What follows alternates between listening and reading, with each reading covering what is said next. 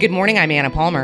And I'm Jake Sherman. And welcome to the Daily Punch, brought to you by Punchbowl News. It's Thursday, November 10th, 2022.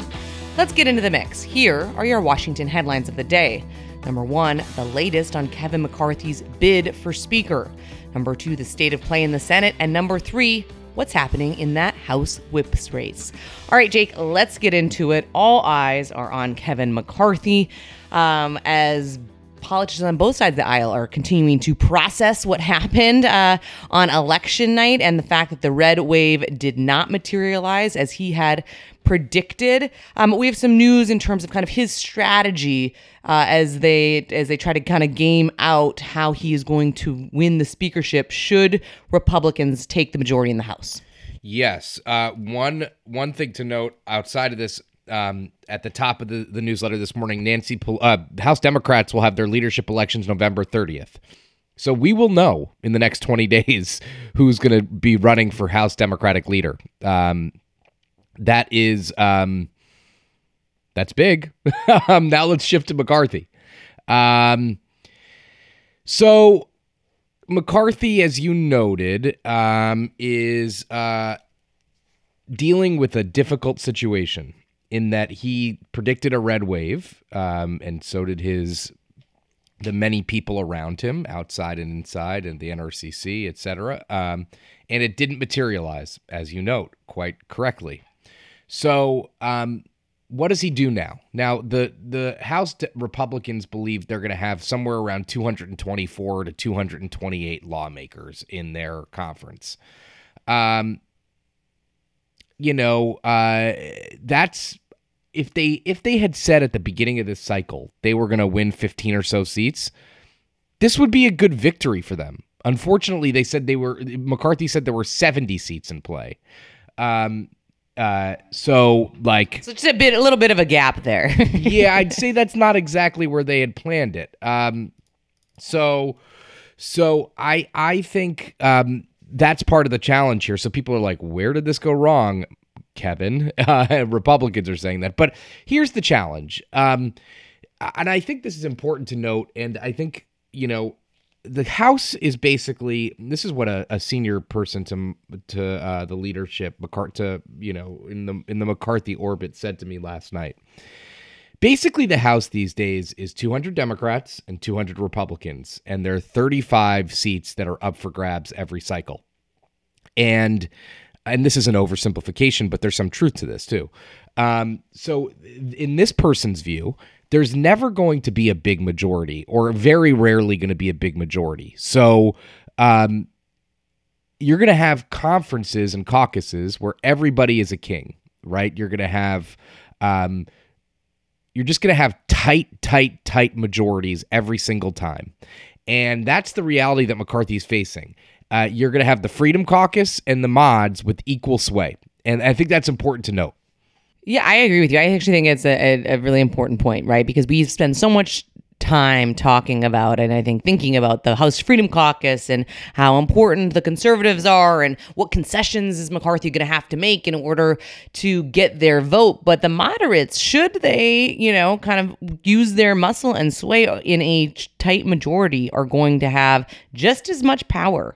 And so that is going to be something really, I think, interesting to watch. I think also just, how he's able to keep people calm, right? There's a lot of unrest right now in the Republican Party, a lot of questions about the future of, former President Donald Trump.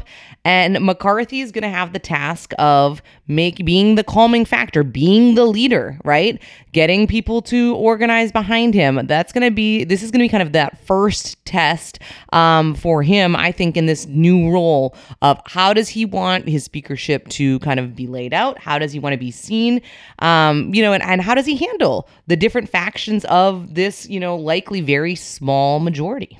That's right. Let's talk about concessions. McCarthy has told me for months he doesn't want to be what he calls leveraged to for a vote for speaker. He doesn't want someone coming to him and say, if you do this, I'll support you for speaker. Not interested. Let's focus on one thing here, the motion to vacate. The motion to vacate is the process by which the House gets rid of a speaker. Nancy Pelosi changed that to only have a party leader bring it up. Anyone used to be able to. This is how John Boehner, this precipitated his downfall. Mark Meadows went to the floor, said he wanted to get rid of Boehner, and he forced a vote on it. The Freedom Caucus would like it to be back in that direction. That's not going to happen. McCarthy's never going to go for it. Because why would he? In a slim majority, there's no reason for McCarthy to allow anybody to trigger a vote on his leadership. So that's something he's not going to do. What he is going to do is he's going to empower committees more. He's going to get rid of the MAGs. He's going to get rid of remote voting. He's going to get rid of committees meeting remotely. More people are going to be in the Capitol. He's going to do things that conservatives want. He's not going to go crazy on it.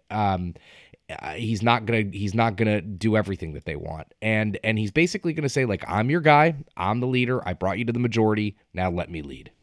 We shall see. That's to see how far he can stand up to them, and what do they actually end up pressing for. I think that's going to be the really interesting thing to watch. Let's move on to the Senate here, and the number 2 story of the morning. Wow. We still do not know who is going to be in charge of the upper chamber. We have Arizona, Alaska, and Nevada counts coming in very slowly. Georgia now going to a runoff.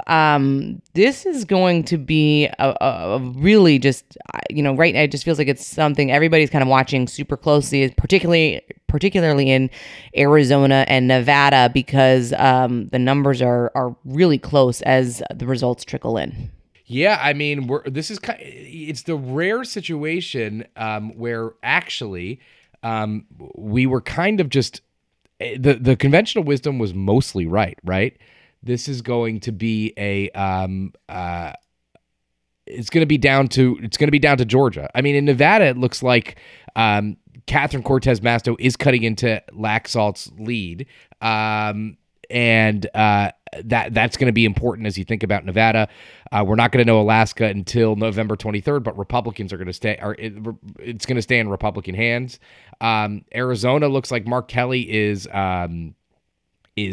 in the lead at the moment against Blake Masters. That's going to go down. That's going to go down to the wire there. I mean, down to the wire. It's November 10th. Election day was 2 days ago. Conventional wisdom was right. It's all going to come down to Georgia. Get your hotel rooms ready in Atlanta or all over the state for the next couple of weeks. All right, let's move on to the number 3 story of the morning, something that you have been covering extremely close, much more so than maybe the rest of the press corps. The race for House GOP whip. It is extraordinarily competitive, and obviously that is between the NRCC chair Tom Emmer running against Representatives Jim Banks, the Republican from Indiana, and Drew Ferguson, the Republican from Georgia. A lot of interesting cross currents here. Yeah. So here's the vibe. Number one, Tom Emmer's trying to make the case that he has had a good cycle at the NRCC. He had a fair cycle at the NRCC, got back the majority for the third time since 1954. Jim Banks is trying to say he could bridge the gap between moderates and conservatives. He's a conservative. I don't know where he gets by saying that, or where he gets the data by saying that. He does have moderate support, so that's why he says it. Drew Ferguson's basically saying he's the man for the job because he has the most juice, let's say. The most experience in the whip operation. He has experience. Now we have a big list this morning from Tom Emmer. Tom Emmer does have a huge cross-section of support. He has newly elected lawmakers. He has conservatives like Andy Biggs. He has moderates like Dave Joyce. He has a big level of support. It's the first time we're seeing his actual depth and breadth of support. It is quite impressive. I would say right now, based on what we know, not saying anything else, based on what we know, Banks and Emmer are probably the two strongest. If they're at 224 in the House, they're going to need 113 to win. I can't imagine anyone wins on a first ballot. I just can't imagine it. We're going to stay on top of this because it's an incredibly important role. All right, before we let you go, we have a number of events that are kicking off next week. Jake's going to be sitting down with Senator Mark Warner. We also have a conversation later in the month with Representative Susan DelBene. We're going to be sitting down with Senator Roy Blunt for a really interesting conversation about the future of democracy as he exits his life as a public servant. And some news here. Jake, you and I are both going to be sitting down with Representative Jason Smith, the Republican from Missouri, to talk about his role and the expectation that he will likely be the chair of the Ways and Means Committee and his priorities for the panel in 2023 in early December. You can check out the dates and details for all of those conversations at our events hub at punchbowl.news. They will all be streaming as well if you can't make it in person, but really excited to kick off this last sprint of events here before the end of the year. With that, thanks so much for listening. We really appreciate it. Leave us a rating and review. Share the Daily Punch. It's the best way for folks to find out about us. You can also subscribe to our free morning newsletter at punchbowl.news. Have a great day and stay safe.